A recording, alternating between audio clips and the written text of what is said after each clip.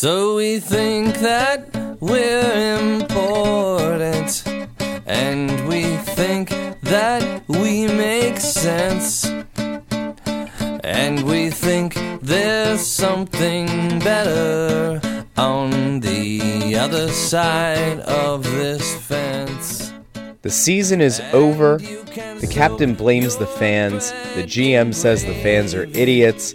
And one columnist says that the captain should be stripped of the sea and banished to Siberia. Welcome to Snow the Goalie. It's a beautiful day for some Flyers off-season hockey talk. But first, my dear friend and colleague Anthony Sanfilippo, who you can find on Twitter at AntSanPhilly. Anthony, how are you? I couldn't be better, Russ. Whatever happened to spring, man? We went straight from winter right into summer. I mean, I'm not complaining. The weather right now is perfect. It's beautiful. We'll walk outside in T-shirt and shorts in the very beginning of May. But we went right from like frigid cold right to this. There was no enjoyable spring. I don't mind at all. I'm allergic to nature, so spring is not a good time for me. So by all means, if we just want to get rid of some of the transitional seasons, that's okay. Although I do like fall. Fall's fine. Ragweed sucks, but like fall is great. Spring, You're allergic to nature? So I am. I get allergy shots, man. Oh. You like Bubble Boy, man? You need to stay inside entirely? If I go like lay out on a lawn, it's all over for me, man. Like I'm gonna be covered in a rash. I'm gonna look like I have the plague. It's not good. It is not good. My son is like that. He can't go out into the grass. But I figure, that's one thing. If you're allergic to like whatever's in the grass, I get it. But yeah, trees, it's bad. Yeah, like how do you end up allergic to a tree, and like how do you find out? It's not like you like go straight up Baloo from the Jungle Book and like rub your back on there to like to scratch your back, right? No, you get the allergy test, and they're like, hey, here are all the trees in nature. You're allergic to all of them very badly. It's like, well, good thing I wasn't planning on eating some bark. Well, you know what? I can't tell you how many times over the years that I would end up going to the doctor after, and the doctor would be like, well, where were you? And I'm like, no, really nowhere. I mean, I'm just, back and forth. And he'd say,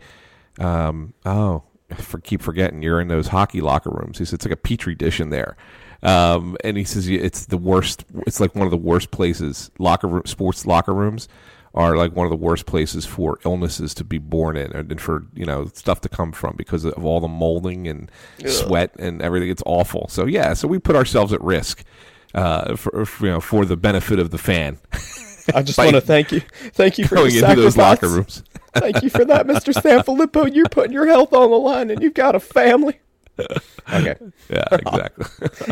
We already went off the rails 30 seconds into the show. That's fine. It's off season. It's off season and off the rails. Life is good. Yeah, absolutely. I don't know where you want to start with this today, but Flyers Media Day happened, and I don't know if you want to get to. Should we talk about the Giroux piece really quick? Yeah, we can. I mean, I know the Giroux hit piece. I know it's a week old, Russ. I mean, the funny thing is that we recorded, I think last week, Tuesday night, if I'm not mistaken. Yeah, I think it was. Yeah. Yeah. So like we had just come off Game 6. And the Flyers breakup day was on Wednesday. So we had recorded the night before all this craziness happened. So Wednesday was the Giroux thing. Thursday was the Hextall thing. I'm like sitting there like, wow, we recorded 2 days too soon. Like this was all stuff that we needed to talk about.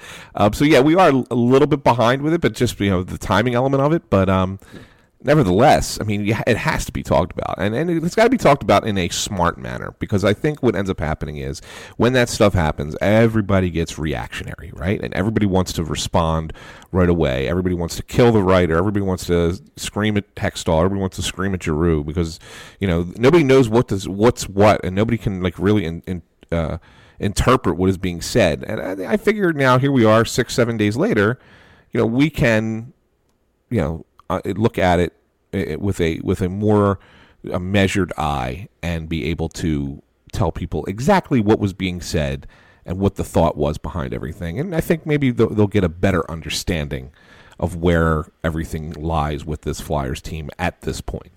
Let's pull back that curtain. So I guess to add a little bit of context here. So Marcus Hayes wrote an article April 25th. Claude Giroux admits booing fans hurt Flyers in NHL playoffs. Now, if you listen to the entire clip of the questions that were asked to Giroux, he was talking the way that I took it was he was saying that the way that fans react in Philadelphia, can apply pressure. And it's not a bad pressure necessarily, but when you're on the power play and the fans are yelling at you to shoot, it can get you out of your game plan. Whereas on the road, they don't have to face that because nobody really cares what they do on the road. You're the away team. The crowd is, barreling in on their own home team. And somehow Marcus Hayes took this as, it's not that it takes them out of the swing of things. It's that the booing hurt their feelings. And he wrote this this massive article where I think he took a very mundane line and blew it up into this, I would call it a character hit piece. It was a way that, sports talk radio finally brought up the Flyers, and you had a bunch of people just react to it without ever paying attention to the quote. I mean, I think it's Brandon Lee Gouton, I think, is the one on Twitter who has the pinned tweet that says, the rules for responding to a tweet: 1, look at the headline; 2, definitely don't read the article; 3, comment.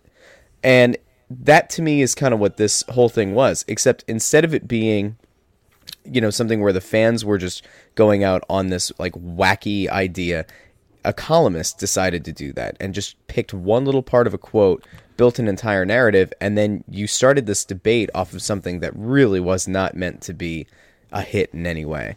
Right, and I want to get into the genesis of the column in a minute, but I want to address exactly how you described it there, because you did a great job describing it there, Russ, because that's exactly what Claude Giroux was saying. I mean, did he say what he said? 100%. And, Marcus puts the quote out there on Twitter. And, everybody was questioning saying that he was cherry picking the quote. He didn't necessarily cherry pick the quote. His quote, he put the quote exactly as it was. He didn't cut it short on Twitter anyway. He put the entire quote out on Twitter. So it was all there. The thing is that you got to understand when athletes are talking, these guys are not classical orators, okay? So you have to interpret sometimes what they are saying and how they are saying it. So when you hear Giroux sit there and say, first of all, it was a leading question by Sam Carchidi in a lot of ways. I don't think Sam was trying to get Giroux to say something negative about the fans, but it was certainly a leading question. And you ask any player in any sport professionally with the difference between playing at home and playing on the road, and they will tell you, and with all honesty, that they prefer playing on the road because there is less of a pressure to perform. They feel like they can play the style of their game without having to worry about impressing anybody. And you can ask again, like I said, any sport. This is not just germane to hockey. So when Giroux says what he says, he's being honest and he's not blaming the fans. He's saying, yeah, look, you know what?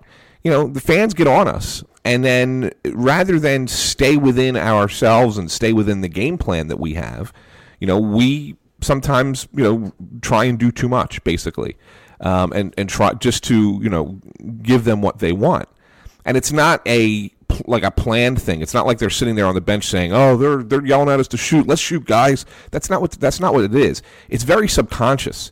Okay, and I would think anybody at their job, whatever our jobs are, would perform in that capacity. If we had a bunch of fans sitting here yelling at us, if we were on a live remote and a bunch of fans were sitting there yelling at us to talk about something specific, eventually we would talk about what they want us to talk about, right?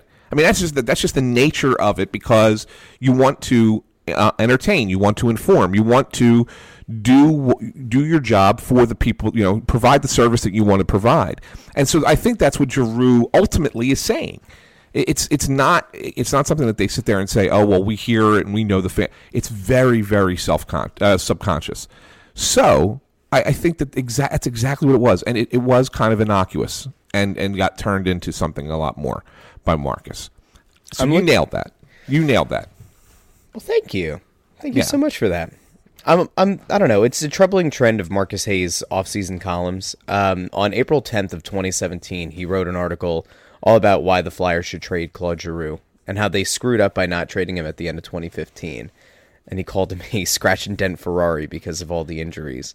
I don't know. I think it's crossing broad, so I think we inherently, or people at the site inherently, kind of go after Marcus and things that he writes because it's kind of low hanging fruit in a lot of cases where I don't really ever seem to agree with many of his opinions on sports, and I think a lot of times in this newspaper industry, dying newspaper industry, sports section, not holding the prestige it once did kind of world we live in, I think a lot of these guys, feel like they could do a normal game write-up and maybe do a decent job, but they'd rather, stir up some crap and get some page views and really get some conversation going, which to some extent is okay. I mean, sports radio hosts do that kind of stuff all the time. I mean, if you watch or listen to the national guys like a Colin Cowherd, say, Philadelphia, you've been writing in first class for a while, but you're going back to coach. Like, everybody knows that that's just a ploy to get Philadelphia fans in, listening to his clips, listening to his show, trying to engage him on Twitter. And, that kind of makes him a genius. But this kind of thing that Marcus Hayes tends to do, especially when it comes to hockey, I find just infuriating in a lot of ways. And it doesn't feel like he was trying to do justice by the player, the team, or the fans. It felt like almost he had this personal axe that he wanted to grind. Like he came up with this idea for what a column could have been, and the second that a quote was put out there that could have been misconstrued or put into the framing of this idea he's been holding all season, that's when he was going to finally put pen to paper. And I think that's what bothers me the most.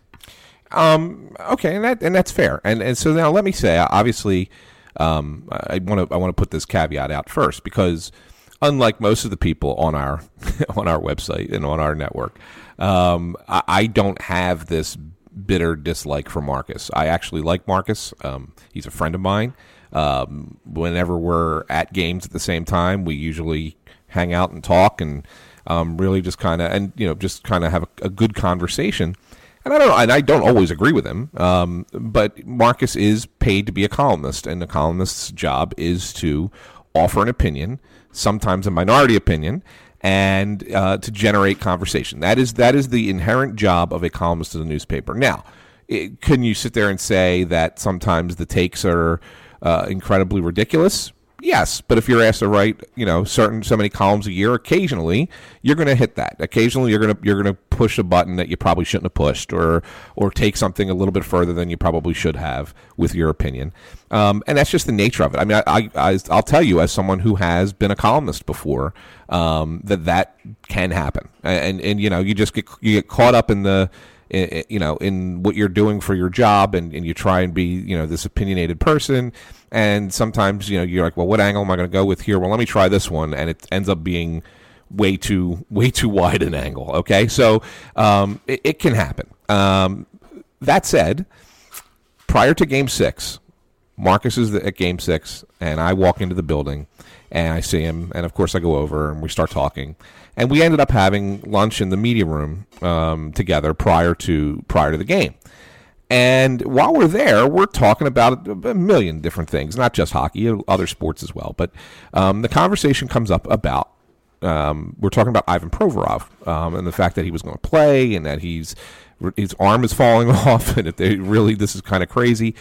And Marcus goes on what I thought was an actually pretty solid rant about how this kid at age 20, just turned 21, is a real leader in the locker room, and should be recognized as such. No one's really recognizing Provorov as a leader, and he made great points. And this is at lunch. This is not something he's written, right?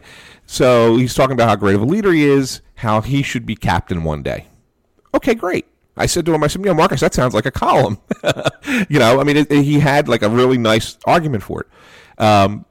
But then he goes on, then he takes that the next step, and he's like, what I like about Provorov is that he is a, command, respect, team first, kind of wear your heart on the sleeve, kind of emotional leader. He says, and that's what's been missing here. This is what he's saying. And I said, well, what do you mean by that? And he's like, well, he says, look at all the captains that, that we've had in the past and why they were successful as captains. And he says, they got he actually picked out Pronger, for example. And he says, the one thing with Pronger is that he got it, like he understood what the job entailed from a public perspective, and how he had to take a lot of responsibility on himself and this and that, and like really make it easier on the team. And just going off on this stuff. And he sits there and he says, Giroux's never been that kind of guy. And I said to him, well, no. I said, Claude is not the kind of guy who's going to go out and be the voice, public voice. He's never been a good talker. He's a quieter guy. I said, but Giroux is well respected in that locker room. I mean, he's looked upon as the leader of this team. He calls team meetings, and he is, all these young kids really respect the hell out of him, and they do. I mean, there's no question about it. And I said, a lot of what Giroux's captaincy is not seen by the public. His captaincy is his play on the ice, and he's been as consistent as hell this year, and really good. And secondly, the quieter stuff that's not reported on because it takes place behind closed doors. I said, so that's what makes him a good captain. And he's like, well, I just think that a captain in hockey needs to be more out there for his team. It needs to take more responsibility, say some more things, be more of a public face, and that's his take on it. And that's fine. But the thing that bothered me about the article, and this is the reason I tell this story, is because this conversation that we had, just the two of us sitting there at lunch, led to the column that turned out to be on Wednesday. It really did, because if the Flyers don't lose Game 6, that column's not being written Wednesday. But Marcus had it in his head that Claude Giroux's not a good enough captain, and if he can find any way to show, like, listen, this is why he's not a good enough captain, then he was going to do it. And so the fact that they lost the playoff series, Giroux was a -10, didn't have a great series, and not plus minus is really an irrelevant stat in hockey, but that's okay. He's -10. It didn't have a great series, and then he comes out and says something that's not really inflammatory, but if you kind of take it out of context, it can be seen as a little bit inflammatory.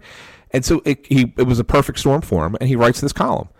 And guess what? People are going to agree with him, because there are people out there in Flyerdom who feel this, who think Giroux is not a good captain. And I will submit to each and every one of them that they are wrong, that they are silly to think that. I will tell you that I know for a fact, just from talking to people, how good of a leader he is in that locker room. And I don't think there's another player on this team, and I disagree with Marcus. He said he would give it to Provorov or Simmons ahead of Giroux. He said that he also was a believer that Kimmo Timonen should have been the captain back in the day instead of Giroux. And I understand why that is, but because Kimmo is another well-respected locker room guy. But I'll tell you right now that the best player on this team and the best leader on this team is Claude Giroux in that locker room, and it's not even a question. So anybody out there who thinks that they know better because they're basing it off of a 6-game performance against the Penguins is completely wrong. And I can't be any more blunt about it. And I'm critical of this team top to bottom as often as I can be when they deserve it. This is not a place to criticize them. Claude Giroux is a good captain and should remain captain of this team for the foreseeable future. It's unprecedented conceptually, right? Like if for some reason Dave and Ron decided that they wanted to go a different direction at captain, like it's unprecedented. Let me stop you for 1 second. Like I know they won't. I love that you call them Dave and Ron. I have to think about it for a second, because I never refer to them as their first names. It's always Hexy and Hack. You go Dave and Ron. I'm like, who the hell is he talking about? I think it makes them sound a little bit more sophisticated, to be honest. Like it sounds like they own a flower shop together, and like that's fine. Dave and Ron's Flowers. Hello, how are you, Dave and Ron's? Anyway, I didn't mean to derail the conversation. Go ahead. No, that's fine. They're going to sponsor our podcast from now on. Dave and Ron's Flowers, available in Voorhees, New Jersey. Give them a call. They'll give you 10% off if you admit that you're a stupid Flyers fan. All right. No, like the idea of in hockey as a whole, not just the Flyers, but like the concept of agreeing with a player to hand the C off to someone else. It strikes me as a rarity, and it strikes me as more of an emasculation than it would anything else. Is there ever a time that you think it's appropriate, in theory, to, I don't want to say remove it, because if you're saying that you're removing or stripping the captain of that title, it sounds like it's, because you don't believe in the guy. But at some point, like, does it make sense? Like, say we're 2-3 years down the line, and you think that Provorov really has stepped up and become this fantastic vocal leader, and you kind of want him to usher in the next, this next crop, this next generation of Flyer. Is that a point where the conversation is had between the captain and the front office to say, you know what, like, let's hand this over? Or is it something where, like, if you think Provorov is going to be that guy, he gets to wear the A, and then when Giroux eventually moves on, then you kind of promote him to the C? Yeah, and I think that your second scenario is more likely. That's kind of the way you do it, because that way you're right. It is a little bit emasculating to take the C away from somebody and give it to somebody else. I mean, the last time that happened here was when they took it away from Lindros, right? And that was all and that was so petty. So, but here's my philosophy on it. Like, I don't think it's that big a friggin' deal. The C? Yeah, it's not. It's the biggest deal in hockey. What are you talking about? Come on. Jason Smith, man. Jason Smith, 07, 08, he wore that C. Okay, that defined a career.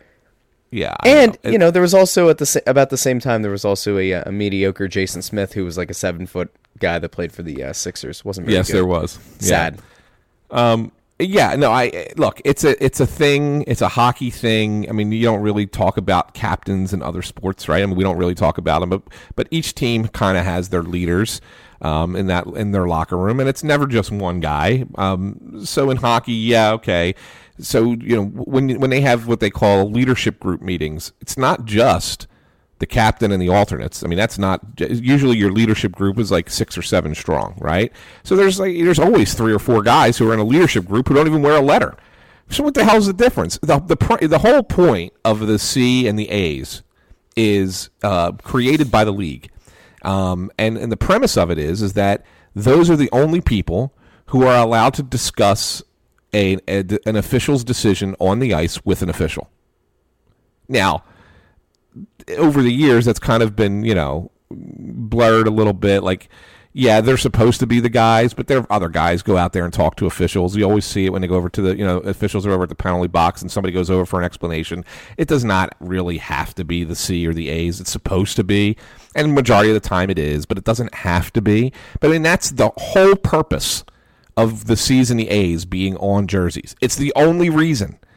And we have blown it up, especially here in Philadelphia, but in other cities as well, to mean so much more than it really does.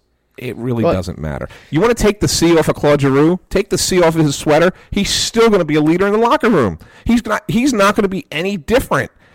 So it's just kind of, it's a ceremonial thing more than anything else, and to strip it publicly is only a negative. But I mean, I don't think it in any way changes the way a guy is. It's not like suddenly if you took the C away from Giroux, he's going to be in the locker room and be like, yep, sorry guys, I'm not the captain. Don't talk to me.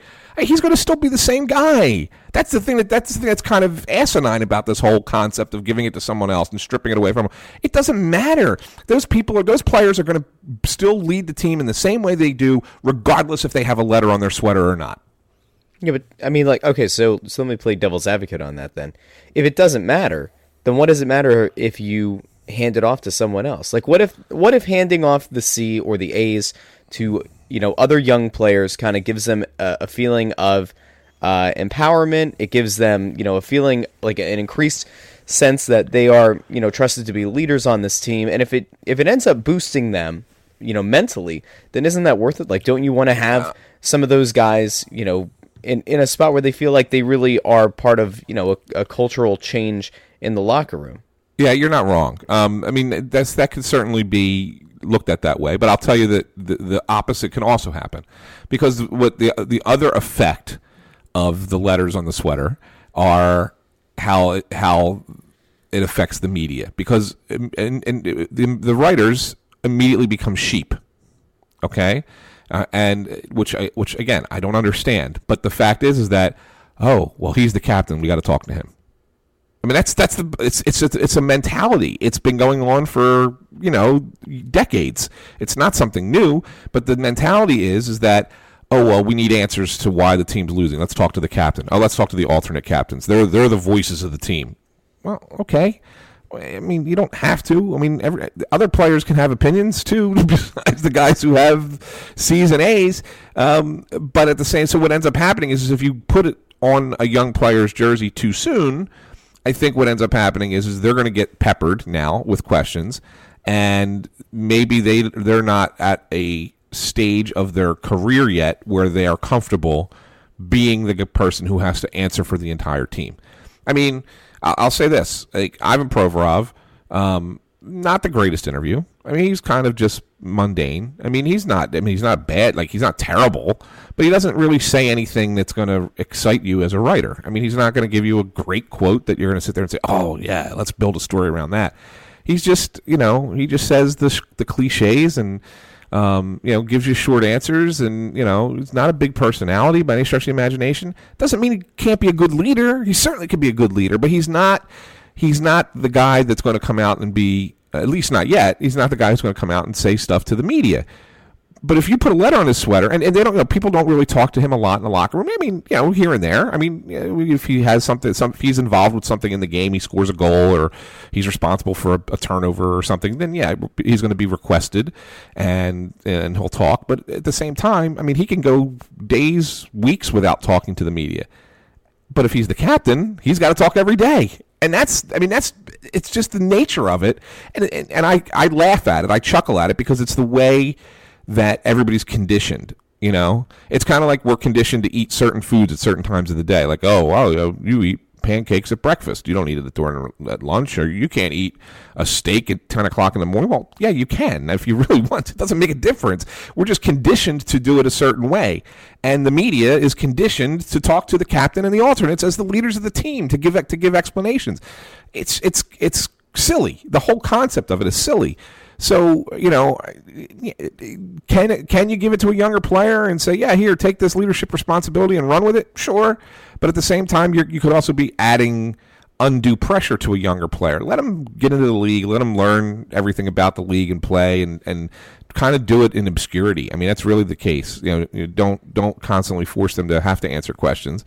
And then they can get better that way. So that's why you want veterans more often than not being your captain and your alternates, because they've been around and they know how to handle the media a little bit better. So that really, you're looking at the only reasons that we even have captains and alternates in hockey, and it's for the referees and for the media. I mean, that's it. I mean, what other purpose does it serve to have those letters? I don't know. So then let me kind of petition. Like, maybe it's just time to get rid of the C and the A's.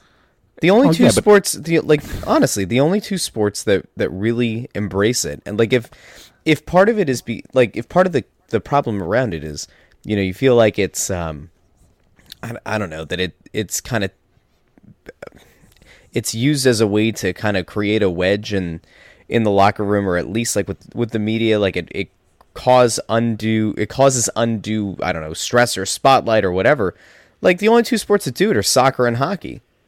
Right? Like football, in theory has captains. They send out, captains every game, right? And that can change. Baseball, like, the only guy that I can think of, God, what was his name? Was it Varitek, the catcher from the Red Sox? Like, he was the only one.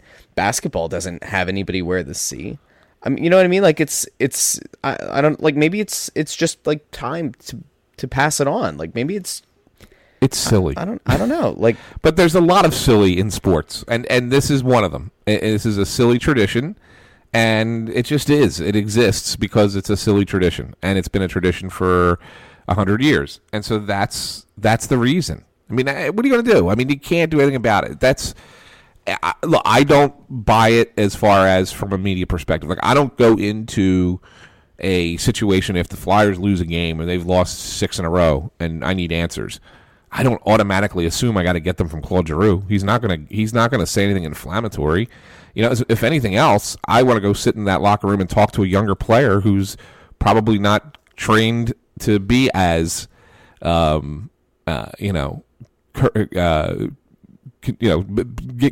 the media the pat answer that the team wants them to give. Like, that younger player might have a little bit more emotion, and that's the kind of guy that I'm going to seek out for a good quote.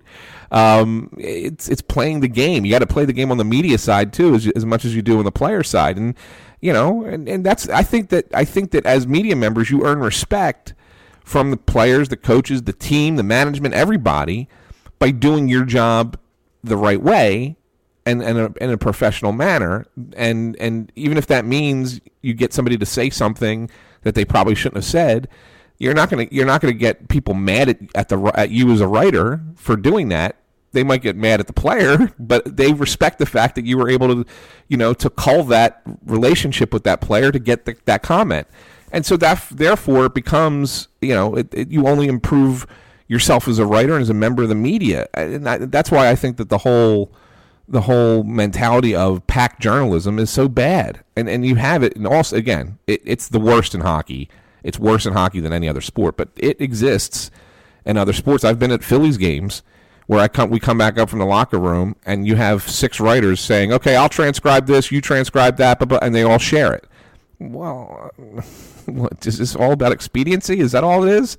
Like, write your own stories, man. Don't rely on somebody else to give you the quote that you want. I mean, do your own work. Speaking of people who give quotes, yeah. I want to kind of hit a few things. Maybe we'll kind of do like a quick roundup of some of these things. But Ron Hextall, he took flack because he more or less said that the fans don't know what they're talking about, that he certainly knows more about the coaching staff than the fans do, and the coaches know more about the players than the fans do, and the players know more about themselves than the fans do. So, the fans are lowest on the totem pole. He knows what he's doing. We don't at the end. Here's one troubling quote that I wanted to bring up with you. So we talked about on the last episode, you had to wonder what they were going to do with some of the guys that we didn't like, or maybe I didn't like to see them putting out on the ice in big roles. We know that Brandon Manning won't be back.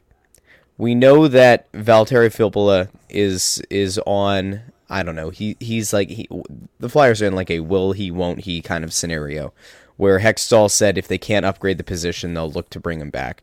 Or that was at least the inference. But the one that I thought was troubling was his quote on Jori Lehtera. I think at the end of the last episode, you said they absolutely should, or they probably will buy out Lehtera, and I said, no, Lehtera will probably be back. Maybe they'll give him the A, life will be great. So the quote was, you don't just buy out a guy because he makes more money than his role. The plan is to have him back now. I'm going to repeat that really quickly. You don't just buy a guy out because he makes more money than his role. Isn't that the entire point of a buyout? Isn't that why that's been negotiated into a CBA? Like, you're paying this guy more than he's worth, as it pertains to his role. You buy him out, you cut bait, and you say, thanks for your time, it's time to move on. Like, this to me, like, we talked about them being, tone deaf at points. This is stupid. Like, this is the epitome of stupid. You're telling me right now that you would rather continue to pay Jori Lehtera the hit that he's making against your cap, instead of either A, bringing up a younger player to replace him, B, finding somebody else on the free agent market who might be a lower cost alternative, who, might actually have some upside, or like C, shortening your bench just altogether, because it certainly has to be better than Jori Lehtera. I don't actually mean C. But like, this to me is just, I don't understand it. Can you make any sense of what Ron Hextall's intent was and what he said? 100%. And that's what, and this is perfect. This is a perfect example that this can kind of lead into his other comments about the fans. You're reactionary with this response. And that's perfectly right to react the way you did, because, you're not there. You're not thinking, from the business side of things. You're thinking as a fan, and you're sitting there saying, holy hell, this makes zero sense. You can't say, how can you suggest bringing Jori Lehtera back and after admitting that you're paying him more than he's worth is a good thing? Oh my God, this is crazy. This is asinine. And you're right. From a fan's perspective, you're 100% correct, Russ. But now let me tell you, I'm going to put on Ron Hextall's hat. I'm going to be the GM of the team. I need to get rid of Jori Lehtera, right? My preference is to not buy him out. And why is that? Because I don't want to have dead cap money. We already have dead cap money because we're paying, Ilya Bryzgalov $1 point some million every year. You don't want to keep adding to dead cap money. Okay, so you sit there and say, no, our plan isn't to get rid of him. Our plan is to keep him on the roster for now, right? You have to say that publicly, because if you come out and say, yeah, well, we're thinking about buying him out. If you say that, all of a sudden there's zero value, right? Another team's going to sit there and say, well, if we want to bring in Yuri Laterra, then we just wait for the Flyers to buy him out, and then we can sign him for the veteran minimum, and then he's on the roster. And so nobody will trade with you at that point. Now, I can tell you with 100% certainty that at several times during the season, Ron Hextall tried to move Yuri Laterra, especially early. I mean, he was trying to move him as early as like November, and got no bites. Now, I'm not saying that Laterra's performance suddenly is now makes him any more attractive to other teams. But the one thing that Laterra did show that he can do is he did show that he could play a little bit of a fourth line role. As much as we didn't, I was like going him to say he can make it look like he's skating in molasses. Sorry, go ahead. No, well, as much as we didn't like him as a player here, and I never got it. I never understood why he was there. I mean, teams are always looking for alternatives for the fourth line, especially if you get a veteran guy who maybe they're not going to score, but they can give you something from a defensive side of things. And Laterra, to his credit, I mean, yes, he's slow, but he wasn't god-awful defensively as a forward. He had mistakes. He couldn't keep up with guys, but in his zone was actually kind of a, okay player. He was a decent penalty killer. I mean, he wasn't the worst. He wasn't the best, but he was okay. So there are things to his game that you sit there and say, well, maybe we can get somebody to take part of this contract. Like if you eat part of the contract and then get somebody to take the other part of the contract, then it helps that way. And now you're not looking at, putting a buyout on your cap hit for the next 4 years or whatever the case might be. So there's a reason Hextall has to say publicly that they're not getting rid of him right now, because he's under contract. So if you diminish his value publicly, then you're stuck with it, right? So unless he was absolutely 100% planning on buying him out, and then he could have said that. But if he's trying to come up with an alternative, and that's why the more important words in what he said, rather than he's not being paid, or he's being paid. What was the exact quote? And the plan, I closed it out. It was you don't buy out a player because he makes more money than the role that he serves. Right, on the team. Makes more than right. You don't buy out a player because he makes more money than the role. But rather, the more important, none of that is the important comment. The important comment is for now. That's the important words in what he said, and I'll tell you that's what you have to look for when coaches and managers speak. Those words tell you a lot more about their mindset than anything else any drivel that they're spitting out. Well, when he also says, for now, he means as of this moment he's on the team and we're planning on using him. There's still a lot of time before the season starts. He also called Laterra a good role player for us, and he's really good with our young kids. So that's cute. It's the same thing he's putting out there, and I know. Yeah, to defend him. Yeah, he's like, I get it. He's trying to paint a picture to say, you know what, maybe somebody out there that is a rebuilding team. Yep. Yeah, we'll take this guy on, and look, we'll even pay part of his contract. He'll be good for you. I mean, that's what he's trying to say publicly. I mean, all honesty, that's what he's saying. It's sweet.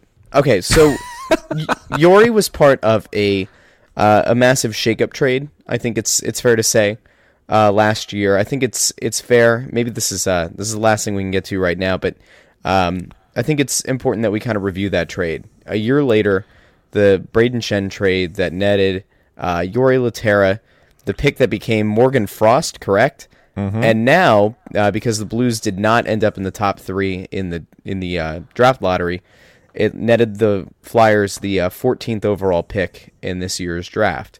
So as we kind of pull away from this, bigger picture, recapping this deal, did it work out for the Flyers? Was the trade worth it? Well, I mean, ultimately we won't know for still another couple years. I mean, you got to wait and see what Morgan Frost becomes. You got to wait and see what whoever is drafted at 14 becomes, or if they use that pick to move up in the draft or potentially trade for a player. So there's all kinds of possibilities. So ultimately, we can't really decide what the outcome of this trade is, probably for another 2-3 seasons.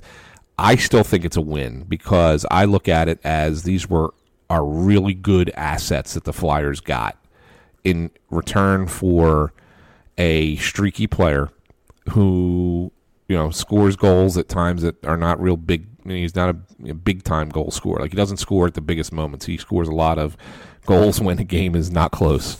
And he's incredibly streaky. You saw it this year. He got off to an incredible start and then went right off the cliff and didn't have. At the end of the year, you look at Schen's numbers and say, "Oh, well, the Flyers could have used those numbers." Yeah, but when did those numbers occur? They were all the first half of the season. He did nothing down the stretch. He could barely score down the stretch. So, I take Laterra out of the equation. I think that was the Flyers just taking on salary to get the second first-round pick out of St. Louis. And then it worked out that the Blues, who were expected to be a good team, didn't make the playoffs. So the Flyers end up getting a lottery pick out of the deal. The trade couldn't have gone better. Now, these players, Morgan Frost specifically, and then whoever's coming this year, let's make sure that we refer to Morgan Frost appropriately. 112 points, Morgan Frost. Yeah, for sure. Yeah, the kid had an incredible year in the OHL, and he's going to be a Phantom next year. There's no question. It looks good. Like right now, it looks good to me. We'll see. It's gonna have to, time will tell. Ultimately, what it's going to be, but at the same time, yeah, it's a good trade. Brayden Schenn is not a great player. He's an okay player, but to get 2 first-round picks out of Brayden Schenn is huge. I think it couldn't get any better. And I'll throw, just for the sake right now, I'll tell you that there's one player that I think that the Flyers really like, and he's an American kid, Joel Farabee. Remember this name. We'll tuck it away here on May 3rd, and then we'll talk in 6 weeks when the draft rolls around. The name that I hear, he's a left wing. His name is Joel Farabee. He's playing on the U.S. National Development Team. I think the Flyers like him a lot. He just turned 18 in February, and he's in like an all situations kind of forward. I think that they kind of look at him as a guy who can, be a top 6 kind of guy and also kill penalties and play power play and be that two-way forward on the wing. So I think that having the luxury of having 2 first-round picks, you might be able to look at that and say, okay, let's see where Farabee is. Is he a kid that we can get at 14, or is he someone we have to move up a couple spots and make a trade and something like that? So, there's a lot of options that Hextall has, and those options are great because of the trade of Brayden Schenn. So, I think it's a win right off the bat. It's a win. Okay, so really quick before we go, and I think this is maybe something that we'll get into more next week. Yeah. The potential now that you have, what is it, 14 and 18, or is it 14 and 19? 14 and 19. You've got two solid first-round picks. You've got young pieces that we don't know how long it's going to take them to potentially hit the big club. Potentially we could be looking at trades going down around the draft for legitimate veteran contributors and guys who can actually push the needle. Now, will they be able to get the Flyers closer to that Pittsburgh level? Maybe not, but it'll at least give them a fighting chance against teams within their division and within the conference. And who knows? Like, maybe if you go out and you pair a free agent signing and a big trade for a vet, like, I don't know, anything's possible, right? Kevin Garnett once said anything is possible. I think we'll probably get to that next week. Before we go, there are 2 new 5-star iTunes reviews, unless there's anything else you want to hit really quick. Well, the only other thing I really wanted to touch on from last week was Hextall saying the fans don't know what they're talking about. And just briefly, I want to defend him, if you don't mind. Go ahead, quick. Yeah, quick. I know we got to go. Like, you got to go work. This is my problem. This is my morning problem. This is all my fault. It's all my fault. All right, go ahead. Defend Ronald Jeffrey. Yeah. he's not wrong, and that's not a knock on fans. It's just it's that fans think they know more now than we ever did. And I remember being a fan before I was a writer, and I thought I knew a lot. But, I mean, I didn't have the information at my disposal that fans have today. And I thought I knew a lot then. So the mentality of the fan has not changed over the years. The mentality of the fan is still the same, except that now you have more information at your disposal, which makes you sound smarter. But ultimately, Hextall's right, man. The fans don't know about certain things going on with players. They don't know about behind-the-scenes stuff. And hockey's really good at hiding things, and maybe almost better than any other sport is. So, it's okay for a fan to have an opinion. I don't ever knock a fan for having an opinion, but sometimes you have to realize that the opinion that you have might be a little bit misguided.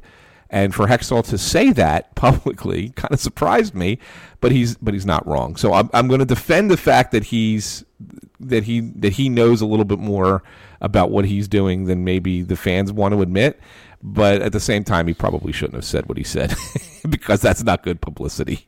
Ron Hextall hates the fans. What are some things you hate? 610-632. Okay. And I hate headlines. Can I tell you that as a writer, I hate headlines. And people think that the writers write the headline, and although I tend to do it on Crossing Broad because Kyle's never available, but